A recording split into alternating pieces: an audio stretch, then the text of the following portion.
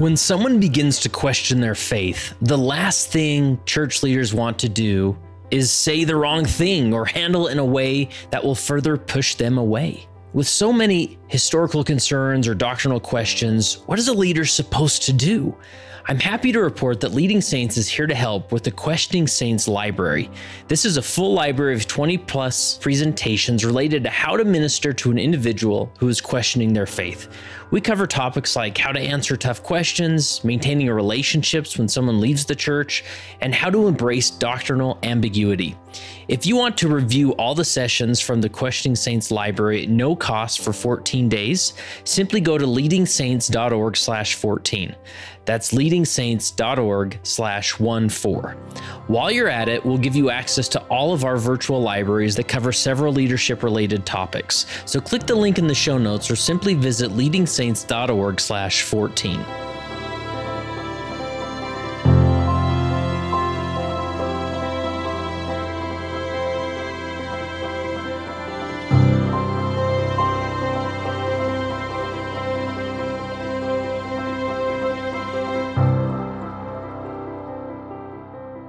Before we jump into the content of this episode, I kind of feel it's important that I introduce myself. Now, many of you have been around a long time. You're well familiar with my voice and with Leading Saints as an organization.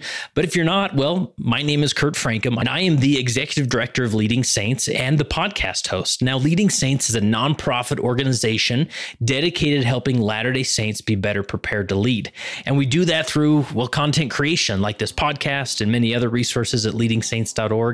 And we don't act like we have all the answers or know exactly what a leader should do or not do, but we like to explore the concepts of leadership, the science of leadership, what people are researching about leadership, and see how we can apply them to a Latter-day Saint world. So here we go.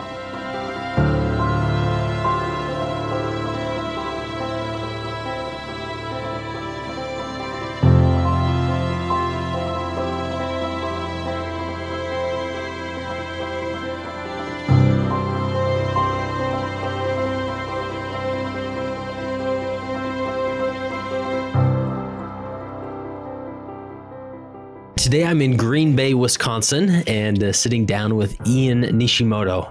Welcome to the podcast. Well, thank you. It's good to be here. Yeah, I'm glad we worked out this opportunity to record, and while I'm in town, and you were one of the people that came to the top of the list as I was looking as people were suggesting guests, and so I guess you've garnered some level of respect around here. So, well, that's good to know. Yeah, and what is it you do for work? I just retired in May from being an instructor for 25 years at the local community college in law enforcement. Oh, wow. So I taught in the police academy as well as the 2-year degree in certifying students to become law enforcement officers in the state of Wisconsin. Oh, and so former police officer? That's correct. Wow. I did full-time, part-time for about 31 years. Really? Mm-hmm. Wow. And then got an opportunity to teach. And I imagine that was a beneficial part of your career? Oh, yes. Yeah. It was very good. Anytime you can influence a bigger audience rather than a traffic stop or some sort of bad way, it's always a good feeling. It's a great way to influence people to do the right thing. Nice. So, originally from Green Bay, or where were you raised? No, my parents were born and raised in Hawaii. And when Pearl Harbor was bombed, my father went into the war. And so he served in the 442nd that went to Germany and served as the all Japanese American unit out there. And he made the military his career. And so came home and asked my mom to marry him, and off they went. So I traveled around quite a bit around the United States and had an opportunity to live in Japan for a while. So, yeah. Nice. So were both your parents Japanese? Yes. They're both Japanese. They're both born and raised in Hawaii. Oh, wow. Did they speak Japanese in the home growing up? Yeah. Yeah. When they didn't want us to understand certain things. Oh, yes. Okay. So they didn't speak Japanese with you or teach you Japanese? They did, but it wasn't fluent. It was just broken language. It was just broken broken Japanese is what it was. And we also learned Hawaiian as well. So we learned kind of 3 languages altogether off and on. Mainly English was spoken in the home, though. So how did you end up in Green Bay? Well, I met my wife at the infamous mating grounds of BYU. Okay, I've heard that story before.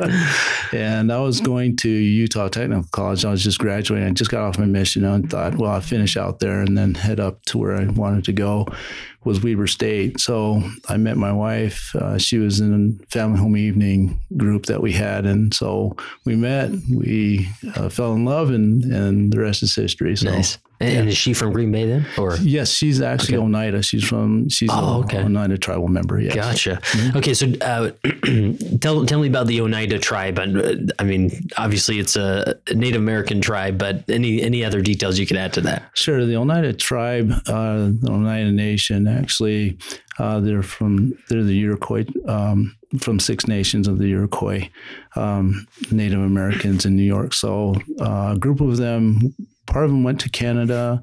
Part of them stayed there in New York, in Oneida, New York, and a section of them came this way to Oneida, Wisconsin, right outside of Green Bay. Mm-hmm. Nice. So there is an official reservation in the Green Bay area. That's correct. Okay. Mm-hmm. But it's not, because my in-laws live in Blackfoot, Idaho, and there's a reservation nearby. It's very rural and spread out, lots of land, and you can sort of tell when you're on the reservation. But here in Green Bay, it's not necessarily like that.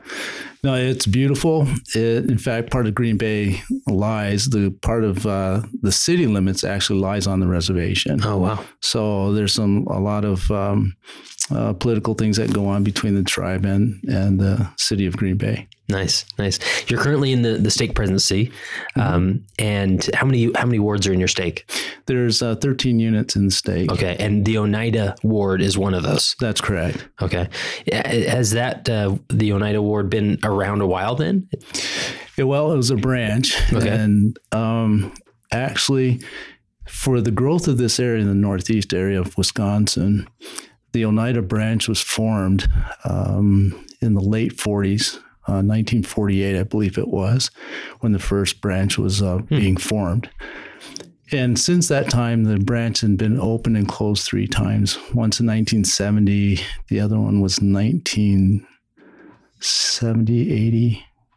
And the last time it was closed was in 1985. Okay. And so it had its ups and downs. Mm-hmm. And so now it's back. We established a branch. When it came back, when we recreated the branch, was in 1994. Wow. Yeah. And you were around at that time? Yeah. That's correct. Yeah. Oh, okay. Nice. And you served as the bishop of the Oneida ward for how many years? Well, I served as the branch president for twice, and then bishop as once. Okay, so were you the bishop when that transition happened from branch to ward? That's a good question. Actually, I was not. Oh, okay. And so, so actually at that time, we made a switch because we were in another stake.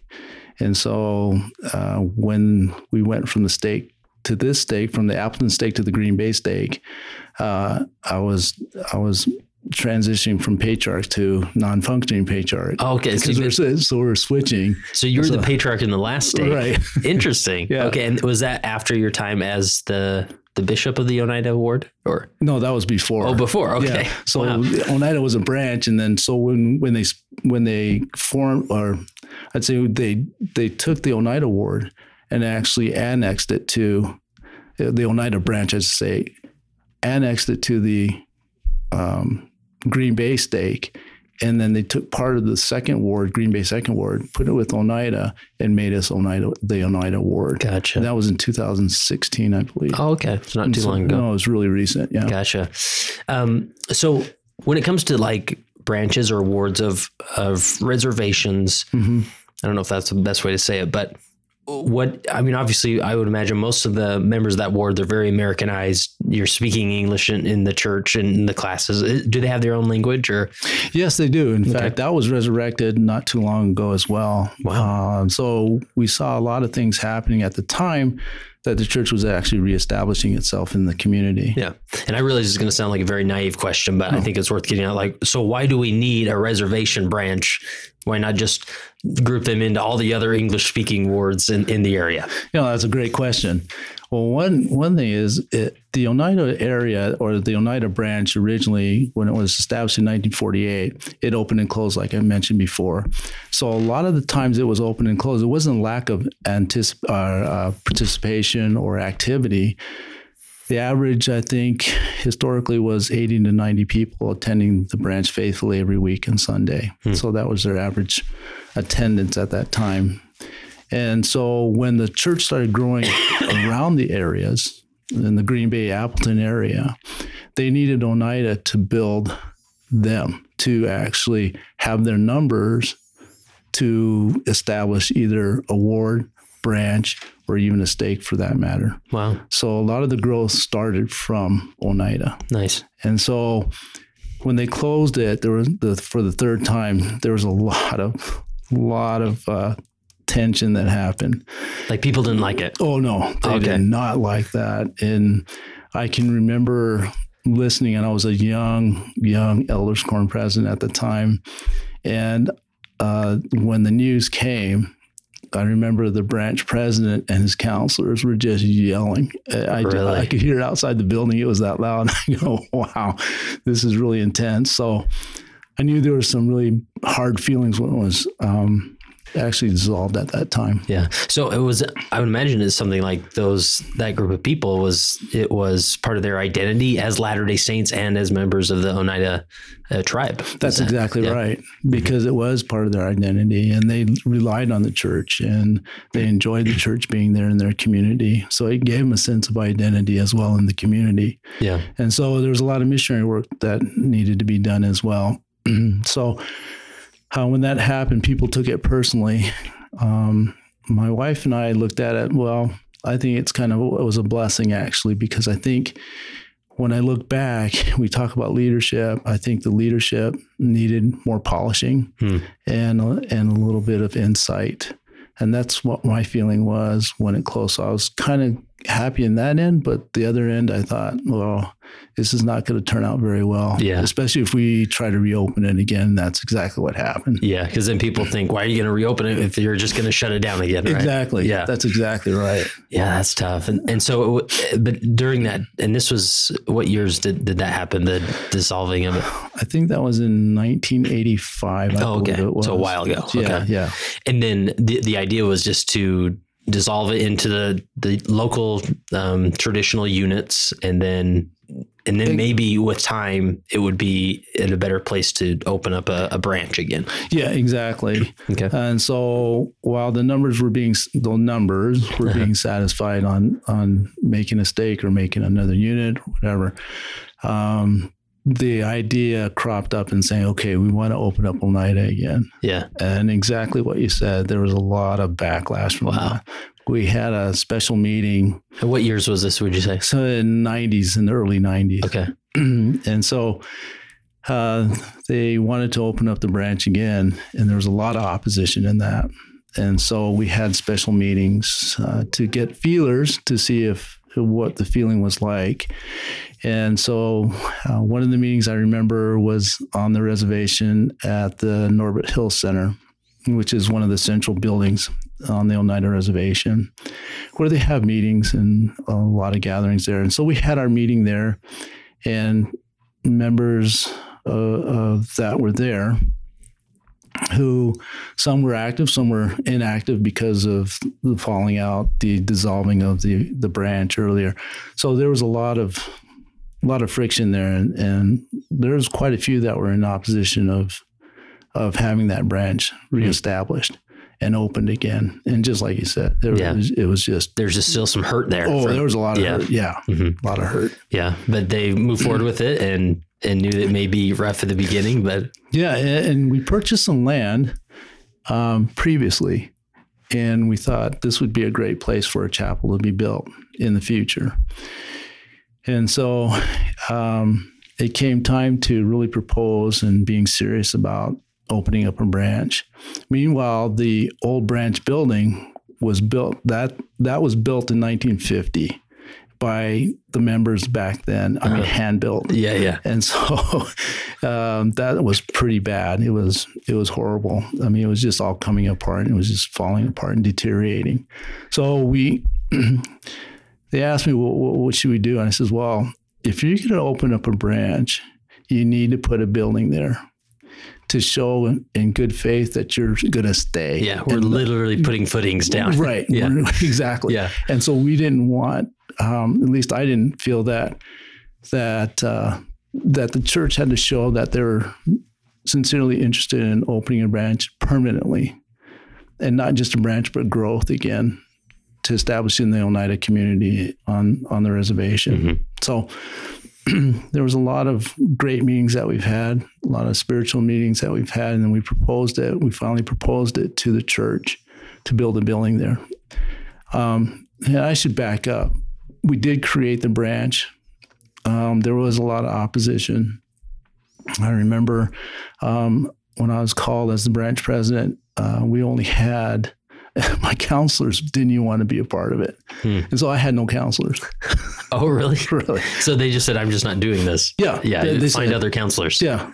I'm done with this. They said, Ian, we're not doing this again. I go, oh, wow. Oh, come on, you guys, you got to help out. You go, we don't have to do anything. I go, okay, fine. And were a lot of the members just sort of taking a break and being inactive for a while, or were they just going to a traditional family ward, English speaking ward? Yeah, they were going to their wards that were assigned to after the dissolve. Okay. Okay. So if you live more towards Appleton, you went to Appleton. If you live more towards Green Bay, you're Green Bay. But we were actually assigned to go to Green Bay and part of the Appleton stake at that time. And the stake split into Green Bay and Appleton. Gotcha. So anyway, so there was a lot of people who didn't really care to go to Oneida because they're still hurt. I mean, especially some of the leaders. So it was just me and the Elders Quorum president, and that's how we started. Wow. Our first Sunday in October 1994, that's when we opened up the branch. I remember going to they assigned us the building in Appleton. This is before you built that new building. Right, before we had anything. And so we looked at that and we went in there, and I never felt so alone in my whole life. Oh, wow. The whole branch could sit on the first two pews of the chapel, and there was only maybe 30, 35 people. And I says, good Lord, how are you going to help me? I need your help to get this branch to where it needs to be. How are we going to get more people there? So, oh my goodness. And the tough thing is you knew the people were there, but they just didn't want to come back. And exactly. So, that's a tough spot. Back then, home teaching was more like missionary work. Yeah. It was very different. And what would you say, like at that time, if everybody did come to the Oneida War in the Oneida tribe, how many would you guess you'd have at that point? Probably over 100. Oh, okay. So good solid ward, really. Yeah. Yeah. We would have at least 100 and plenty enough priesthood to support a ward or even a branch at that time. But we, after that, we just kind of looked and said, boy, we got some work to do. Yeah. So we'd roll up our sleeves and just went to work. Yeah. Do you remember like in that beginning, like what are the specific things you thought, this is what we're going to do? We're going to visit people. We're going to have activities. Or, I mean, what did you do to maybe start getting some momentum? Right. So our Elders Quorum president and myself, we got together, and we have to start with leadership. And that's where we're going to start. We're going to invite everybody. We're going to have open arms. We understand why they're angry. We'll explain to them that we need their help. We need to explain to them that we're here to stay. We're going to build a building. And I just had a lot of faith that we were. And so we went about doing it the right way as far as building the building. And so we had a lot of help from the stake leaders, of course. And so we put in a proposal to build a building, even though it wasn't within the exact guidelines of the church as far as travel was concerned, because there was a building within 30 minutes at that time. That was one of the requirements. But they felt, as we wrote the letter, as we wrote the executive summary and everything else that we had to submit to the church, it was very well written. We had some really great people who helped us do that. And the church granted us a building. Oh, good. Yeah. So it wasn't much of a administrative fight or anything with the church? Or not really, because at that time, after I saw that happened, what can we do? How can we serve the people better? One of the things I thought of, because I looked at our demographics in our congregation, is mostly elderly. And if you never traveled in Wisconsin winters for 30 minutes, it's a long, long time. So that would put a hardship on most of our congregation of 30 people at that time. So what I did was I opened our house, and we met at our house every Sunday. Even though you had a building. We had a building. Your house was more convenient for maybe the elderly? Exactly. Okay. So instead of traveling 30 minutes, they only have to travel 5 minutes, which is a huge difference. Nice. I love that. So you got creative, really. I mean, yeah. So my basement turned into our chapel. Our bedrooms turned into classrooms. And so we had a great time. I mean, you talk about unification, unifying a branch. Wow. That was awesome. That was a lot of fun. We had a good time. And then we grew from that. And then my brother-in-law moved out of his home, his trailer home, and moved into a nice home. And so we asked him, can we use the trailer? He says, yeah. So we gutted it and used that part of another priesthood meeting we would hold there. Oh, wow. Sometimes we'd hold sacrament meeting there. And then we would use my mother-in-law's house for Relief Society and other things. So, and this is in the 90s, right? Yeah, this isn't like 1910. No, this is 94, 95. Wow, that's incredible. And then in 97, I think it was, or 96, we actually had the building built to the original piece of property that the church had purchased about 10 years before. Nice. And so during that time, as you're bouncing around to different homes and whatnot, was it a steady sort of growth? Like suddenly this family would show up, and then you'd add another one. And that's exactly right. Wow. It was a steady growth. We grew to about 60 people. Wow. And so by the time you moved into the new chapel? Right. Okay. And so once we got the chapel in and everything was settled and people knew that we were to stay, there was a lot of people I went and visited because they thought the church will never come back. And I said, it's back. And you promised me you'd come. Oh, nice. So we had a lot of good people come back. Wow. And activity started. And so by the time I was released after 6 years, our stake president proposed to build a addition to the chapel because we had over 120 people coming into a 4,000 square foot building. So it was like a smaller chapel design. Yeah, exactly. So it's built so that you could add on. It's like a phase building. So the first building was only 4,000 squire feet, but we took it. And you're the only unit that was using that building. Exactly. Exactly. So it was the first type of its kind to be built, especially in this area, but anywhere in the church, it was a different design. So we were very blessed by having that design. And now we have the second phase to that, but we're now pushing for the final phases to make it an actual ward building, if you will. Wow. So how many years was that from being reestablishing the branch to having the building? Any estimate? Oh, I'd say 20 years. Oh, okay. So it was 94, 97, and then 3 years. To that second phase, it probably was, I'd say about 10 years. Okay. Yeah, less than 10 years. So how long were you the branch president then from when it was reestablished? About 6 years. Okay. And then the change happened, changed leadership. And then later on down the line, I was called again. To branch president again? Branch president again. And then in 2016, when they annexed part of the Green Bay Second Ward to the Oneida branch, we became a ward. Bishop was called, and then he left, and and so he took another job somewhere else, and so they asked me to be a bishop again. I said, or bishop for the ward, and I said, sure. Wow. And was that your first time ever being a bishop, quote unquote bishop, rather than a branch president? Yes. Yeah. Wow. Yeah. And that only lasted a year, and then I was called into the stakes. So okay. And then your current calling. Yes. Wow. Interesting. Okay. So I just appreciate just that, because I bet day to day or week to week, month to month, even maybe year to year, you're thinking, man, this is a slow go at times. I mean, were there discouraging times, or were you always upbeat about it? I tried to be upbeat about it, but what I learned a lot of things. First of all, inactives. I always thought, okay, no problem. We'll get them back to church, and they should be able to remember everything that they remembered and get going on callings and things like that. And that didn't happen. I learned something important about that can't assume that they remember everything that they once knew. It's almost like retraining them again. Yeah. Especially when certain things might have changed in the church, policies and procedures, but mostly about their spiritual side of things. And I learned that in the first 6 months when we had some inactives come back, and I go, wow, how dumb I was for assuming that they would know how to do things and know how to organize and keep things going in their homes and being active in their homes and understanding the purpose of the church. And so that was a big learning curve for me. And I go, wow, that was huge for me.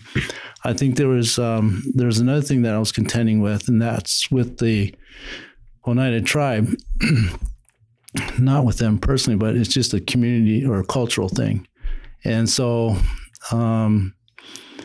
we've had some differences between white people and Native American people. And so there was some tension of that as well. And that's what I had to keep balance on.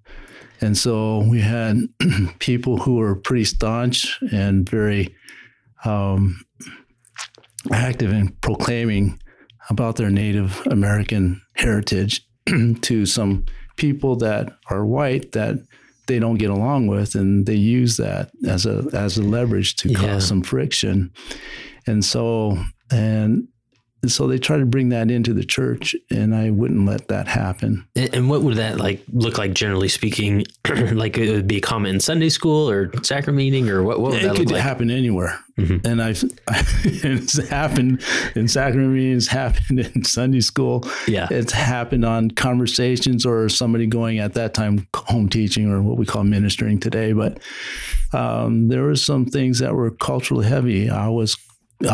According to some, I was very prejudiced, and that's fine. You want to think that, that's fine, but I'm neither white or Native American. So whatever you say doesn't bother me. You can say what you want to say about me. It doesn't bother me. Yeah, because you're a minority as well. Right. Yeah. And so I wasn't going to have that. I said, first of all, we established that anybody that comes through those doors is welcomed here. Doesn't matter. And I expressed that this is not the Church of Jesus Christ of the Oneida tribe. This is the Church of Jesus Christ of Latter-day Saints, and anybody's welcome to this branch. And of all people, we should welcome everybody here, and that's part of the Oneida tradition as well. At least that's the way I felt. Yeah. And so let's continue a tradition. Let's continue a tradition that helps people to heal them and bring them back to Christ. That's what we're here to do. And so that didn't sit well with some. Yeah. And I want to ask, did this typically happen like you standing up in sacrament meeting and reiterating that? Did you have to have a lot of one-on-one conversations with particular people? Or, because I'm sure there's other leaders listening who maybe experience a similar dynamic and they don't really know. It's almost easier to ignore and just hope it goes away, right? Yeah, you wish you could ignore it, but you can't. Yeah. And sometimes it was direct in sacrament meeting. And most of the people know me in Oneida that I'm pretty direct, especially when it comes to certain things such as that, especially hurting people who don't intentionally want to hurt people, but they just don't know how to express themselves. And I understand that. And sometimes it was in private conversations. This one member, she was adamant that I was just a prejudiced person, and she actually called me a Chinese communist, which I thought I thought that was pretty funny, because you got the wrong country, first of all. I thought, okay, you can call me anything you want, right? But as a leader, it pushes you one way or another, and you just have to remember who you represent and who you are working for, and who you're serving. They're still sons and daughters of God, and we still have to really extend our Christ-like heart to them and to love them as best we can. Yeah. And it's hard. It's really hard sometimes, because it's predominant in that culture, in the culture itself, and in the community itself, where, it's not so bad now, but back then it was pretty black and white. where people stood, which is fine with me. Yeah. And I just love that concept of, as a leader, just constantly reiterating the message, like anybody's welcome here. Right. And I'm sure there were times where somebody walked in your office and pretty legitimate, like, complaint, and, you know, and this other person's a problem. And it basically comes back to, well, we got to figure out how everybody can feel welcome here, because we're the Church of Jesus Christ of Latter-day Saints. So what are we going to do next? We can't just tell this person not to come back, right? That's not an option. So what do we got to do? Right. Exactly. And so that started, one of the simplest things that we did when I was 14 and we're 14 years old, we were traveling to Japan from my dad's calling. And so anyway, we stopped in Hawaii, and it was his old ward, and it was an open air chapel. And what impressed me was, once it said aloha, everybody said aloha back. Mm-hmm. I mean, it was just big, and it just made you feel welcome. In the sacrament meeting, right? Right, sacrament meeting, right? That's awesome. Right. Yeah. So I said, we got to start that here. And so we do, and it still continues today. Oh, really? Yeah. You say aloha, or do you say good morning? Oh, okay. Whatever tongue. It could be yata. It could be in Navajo. It could be in Oneida. It could be in Japanese. It could be in Korean. It could be in German. But whatever they say, we say that back. Oh, that's cool. And so it's really a good feeling when you walk in. Nice. And, it's just a way of welcoming people in. Yeah. There's a great spirit in Oneida. And that's from leaders from past, I think. It's from leaders that blessed the area. President Benson blessed the first Oneida, or the chapel that was built in 1952. November 1952 is when President Benson actually dedicated the building in Oneida. Oh, wow. And then Elder Holt dedicated the building that we have now on the first phase. So nice. Yeah. But I was reading that this morning, actually. I was reading their blessing upon the area, and that's what's blessing the area, is those blessings, and they're eternal, and they continue on. Is that recorded somewhere? You have it written down? Mm-hmm. Wow. If you want a copy of it, I have it. Oh, interesting. And I'm sure most areas, they do that, right? When they dedicate a building or whatever. And what a great thing to remind yourself to go back to and say, what did this, whether it's a prophet or a seer or somebody who's acting under those keys, what did they say, and how can we refer to that more and more? It's interesting because I compared the two dedicatory prayers, and this is when President Benson was Elder Benson, of course, but I compared the two and just kind of paralleled the things that they said. Wow. It's really interesting. That's cool. Yeah, That's really is. Nice. So what would you say, we've talked about the interesting history and the struggles at times, but if you were talking to a brand new branch president or bishop of a reservation, a Native American reservation ward or branch, any general tips you'd give them to really make that succeed? Yeah, it goes back to emulating the Savior's love. That's the bottom line. I've been asked that question by other general authorities as well. They asked me, out west, we're looking at the membership going this way, but the branch in Oneida is going this way. Why is that? And it's because you just have to love the people. Mm-hmm. Just love them and do the best you can. Be patient. Things will happen for that person or for that leader, but really it comes down to the love of the Savior. Yeah. They feel it.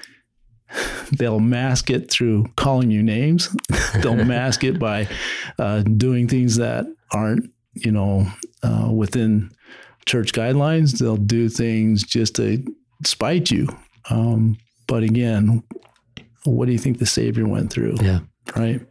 So what did that look like for Bishop Nishimoto? Like how did you love the people, like on a day-to-day experience? How did you actually go about doing that? What did it look like? I think that took years to figure out. And first of all, is the culture.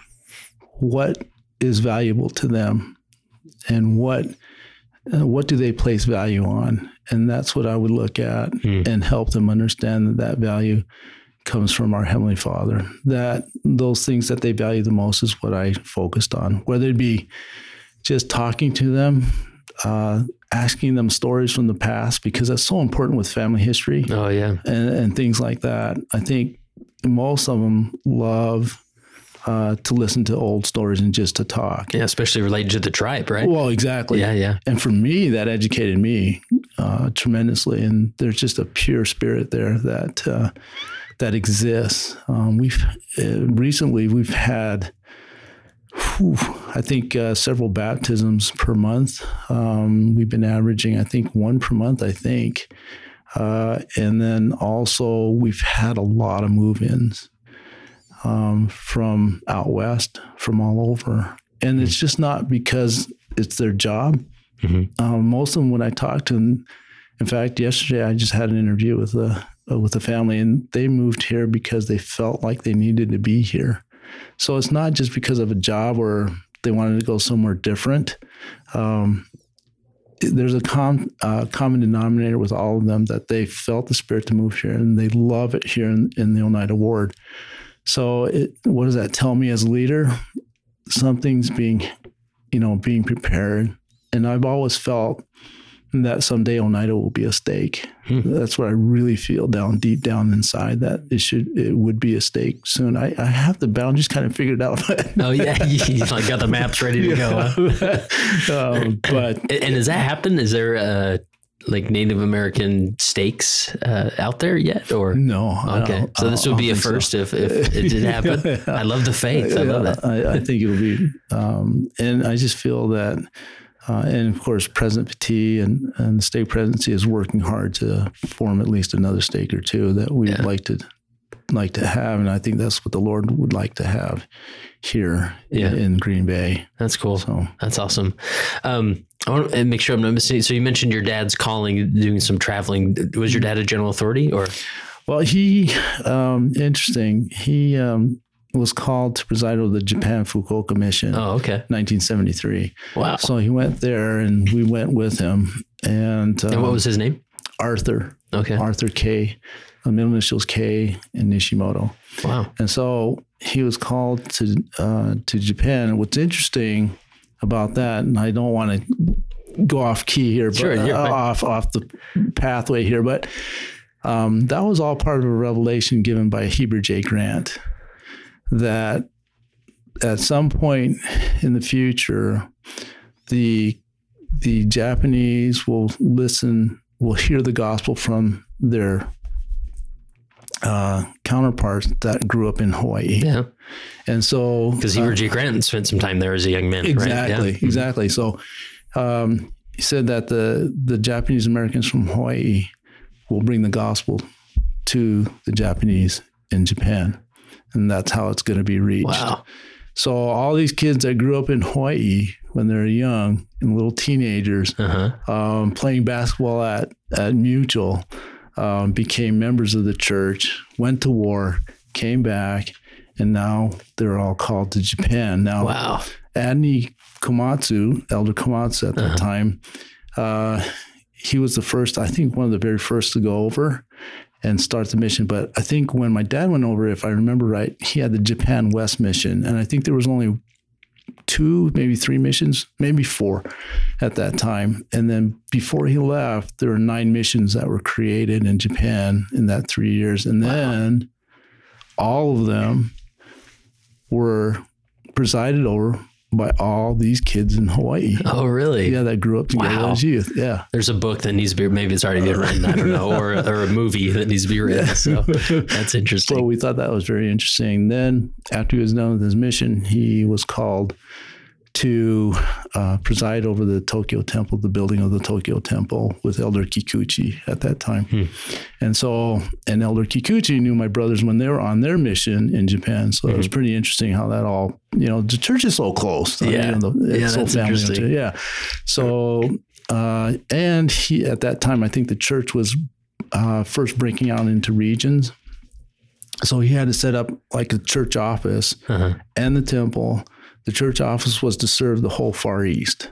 So you're talking about China, Taiwan, Korea, all over in that area. Wow. So he had quite a thing to accomplish before he came back to the United States. But I thought that was pretty interesting as well, how that all happened. And I bet it was such a, I don't know the right word, but surreal feeling to your father fighting in World War II, experiencing Pearl Harbor, and then at some point going back to Japan exactly. to teach these people that they were essentially fighting against his people, teach them the gospel, right? Wow, right. That's, man, what a remarkable thing to see in one lifetime. Right. And we think of the political dynamics that we experience today and think, man, the Middle East or whatever, that'll never happen. Or even now Russia is, it's hard to imagine that really thriving there again.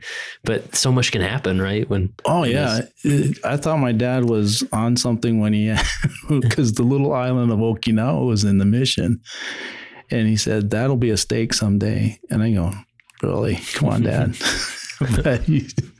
But look what we have now. There's a temple being built in Okinawa. So It's just amazing how the Lord knows what he wants done. And we're just instruments in his hands to grow it. It's fun to be along for the ride, right? Oh yeah, absolutely. Yeah. Any other tip or encouragement you'd give to somebody who's leading a Native American reservation branch or ward? Just not really. Okay. It's just loving them. Yeah. And missionaries that come to our ward or our branch at that time, we had couples that came. They were fantastic missionaries. We had one couple that never stepped out of Salt Lake City. So there's a few of those. Yeah. It was some education that we had to do.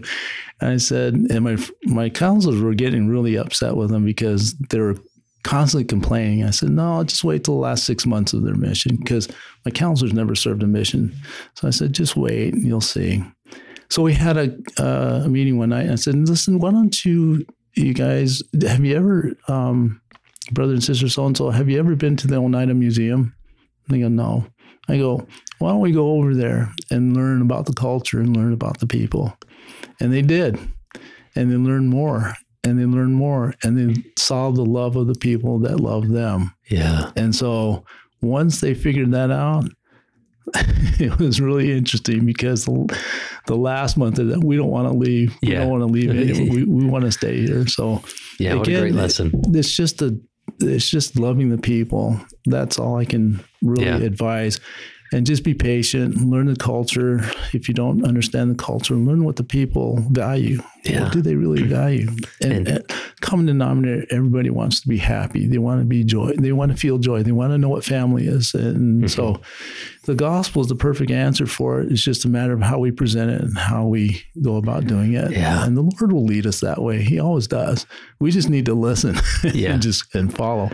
But the bottom line, big denominator is to love and to love unconditionally. It's tough. It's hard. I'll guarantee that. Yeah. I love that concept of go to their museum, right? Yeah. And obviously there is an actual Oneida museum, but a lot of times maybe if these people don't have a museum, that museum is their home. Go to their home, learn about them, their history, what makes them tick, right? That's a great way to put it. Yeah. That's a perfect way of putting it. Cool. Yeah. They don't have a museum, go to their homes. Yeah. You've got to know who they are. Who are you ministering to? Who are you loving? Yeah. Go see them, visit them, make sure, cool. And just be a service to them. That's all they want. All right. Another random thing you slipped in there is you've been a patriarch. Mm-hmm. And how does that work? You're still currently a patriarch, but you're an inactive patriarch. Like, does it say on your church records patriarch or how does that work? No, it doesn't say patriarch, but it is non-functioning. So when you're not called or active doing it, it's just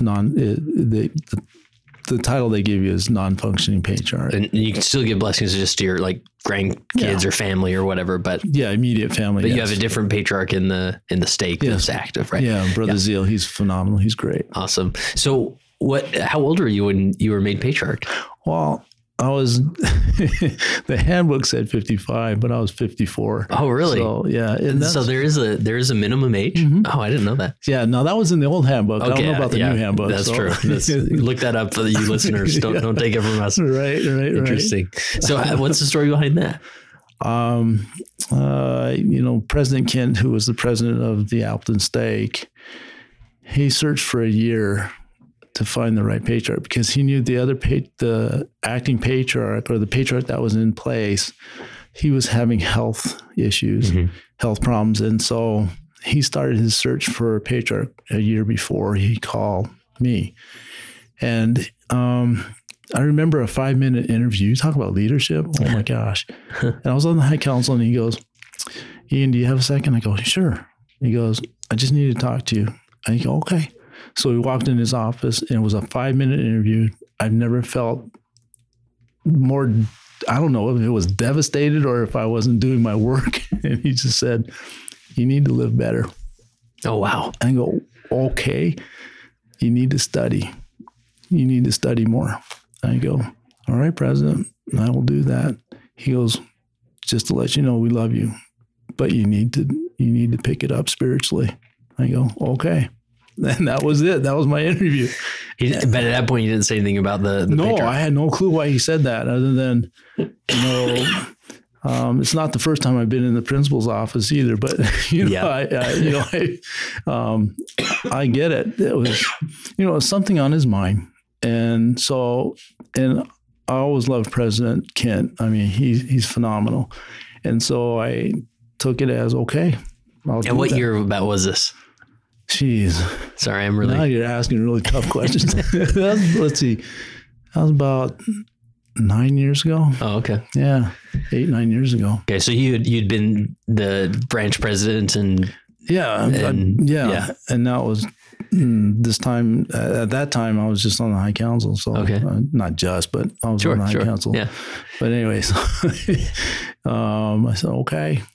And then it was probably about 6 months later that he pulled me in his office and asked my wife, Kim, to come with her. And I said, oh, this is going to be interesting. And so he called me as a patriarch and I just about fell over. I thought, I'm not ready for this. Yeah. He goes, you are, because I asked you to be. Yeah. And I go, okay, now I get it. Wow. And he said, what was interesting, and I hope he doesn't mind me sharing this, when he was in the temple, he received an answer. And he received it by actually seeing my mother and father in the temple. Wow. Who were deceased. Powerful experience. Yeah. They were deceased, and he saw my other relatives as well. He needed something miraculous to convince himself that this was that Ian was the guy, right? Exactly. So, wow. And to really make me aware of how important this is and how it all came about. So, and that, I mean, it's such a unique calling in our faith tradition. Very intimidating, right? I mean, we see patriarchal blessings as personal scripture. I mean, we use that framing and verbiage, and so you can put a lot of pressure on yourself, walking into that role. So, I mean, what did you learn in that, transitioning into that calling? Well, I felt very inadequate, of course. Yeah, very inadequate, and I did take it upon myself to even study even more than what I was studying, but more focused on tribes, more focused on the 12 tribes of Israel, focused on Abraham, the Abrahamic covenant, all those things that pertain to patriarchal blessings. And I learned a lot from that particular calling. You're on an island. You're all by yourself. And I couldn't understand that until after maybe the first year of giving blessings. And I go, I understand why we don't have any other calling attached to this. Yeah. It can be very distracting. Yeah. And after a year, there's times where I didn't even want to go back to work. I was having so much joy giving blessings and seeing people step a little bit higher when they're done with their blessings, when they receive their blessings, being more confident about themselves, knowing that somebody cares for them that's, higher than, that's the highest up, right? Our Savior Jesus Christ and our Heavenly Father who care for them. I learned a lot about the importance of a patriarch and being prepared for that. I remember President Kent said, you might want to go to the church library and read those patriarchal blessings out there. Oh, that's a good idea. Next time I'm out in Salt Lake, or request to go look at some of them. And I called the church office. I just called the church library and said, hey, I would like to view some of the patriarchal blessings before I give my first patriarchal blessings to get the feel for what I'm supposed to be. And these were like patriarchal blessings from your stake, or whatever. Or just any patriarchal blessings. Let me see the other guys work, right? Yeah, right. So when I called the missionary that answered the phone, he says, Brother Nishimoto, can I just put you on hold? And I go, sure can. And so he said, I had to check on some things. So next thing I heard was the secretary of the Quorum of the 12. I go, oh no. Oh my gosh. I I was speechless because I didn't think we go that high. Yeah. But there is like the Quorum of the 12 is who almost presides over the patriarch. There's like some connection like that, right? Yeah. And so she said very politely and very nicely, she says, the brethren trust you. You don't need to do that. We don't do that practice anymore. And I go, oh, okay. Yeah. But to hear the words that the brethren trust you, I mean, that really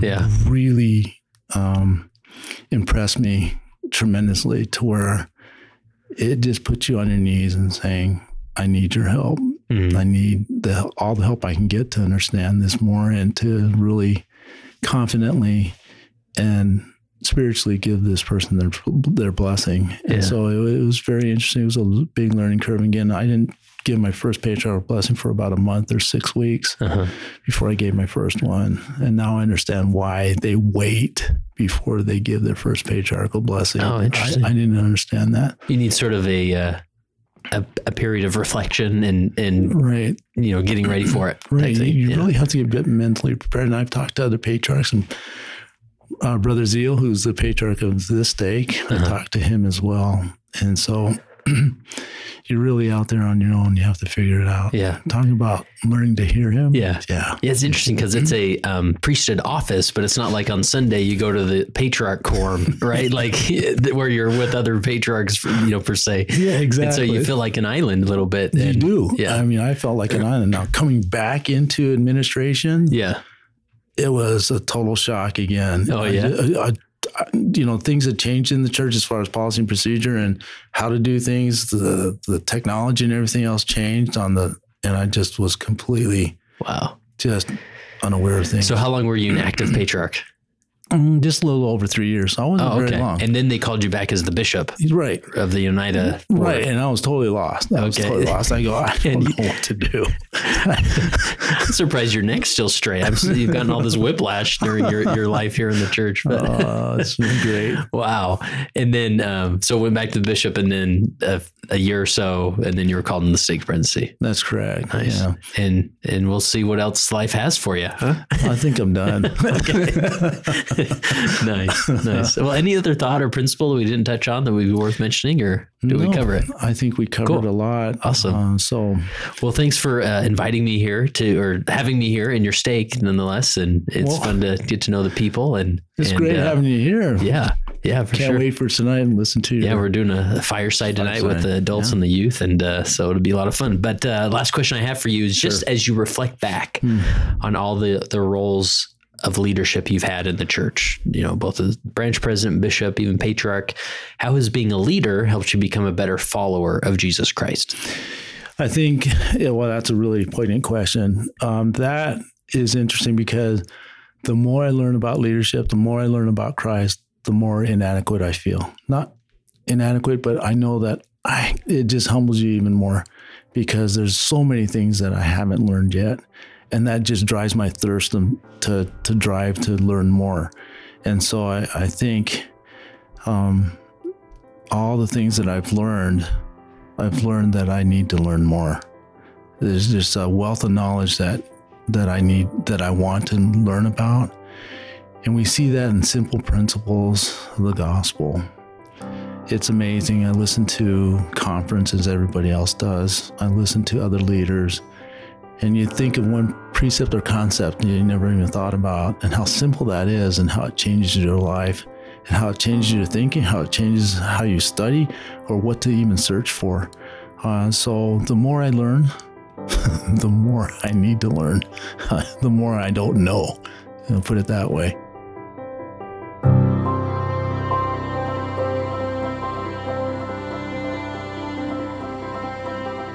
And that concludes this How I Lead interview. I hope you enjoyed it. And I would ask you, could you take a minute and drop this link in an email, on social media, in a text, wherever it makes the most sense, and share it with somebody who could relate to this experience. And this is how we develop as leaders, just hearing what the other guy's doing, trying some things out, testing, adjusting for your area. And that's where great leadership's discovered, right? So we would love to have you share this with somebody in this calling or a related calling, and that would be great. And also, if you know somebody, any type of leader who would be a fantastic guest on the How I Lead segment, reach out to us. Go to leadingsaints.org/contact. Maybe send this individual an email letting them know that you're going to be suggesting their name for this interview. We'll reach out to them and see if we can line them up. So again, go to leadingsaints.org/contact, and there you can submit all the information and let us know. And maybe they will be on a future How I Lead segment on the Leading Saints podcast. Remember, to access the Questioning Saints library for 14 days, visit leadingsaints.org/14.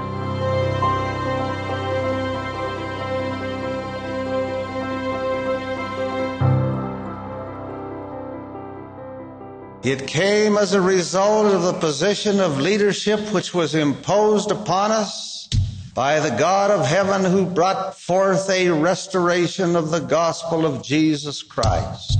And when the declaration was made concerning the only true and living church upon the face of the earth, we were immediately put in a position of loneliness, the loneliness of leadership, from which we cannot shrink nor run away, and to which we must face up with boldness and courage and ability.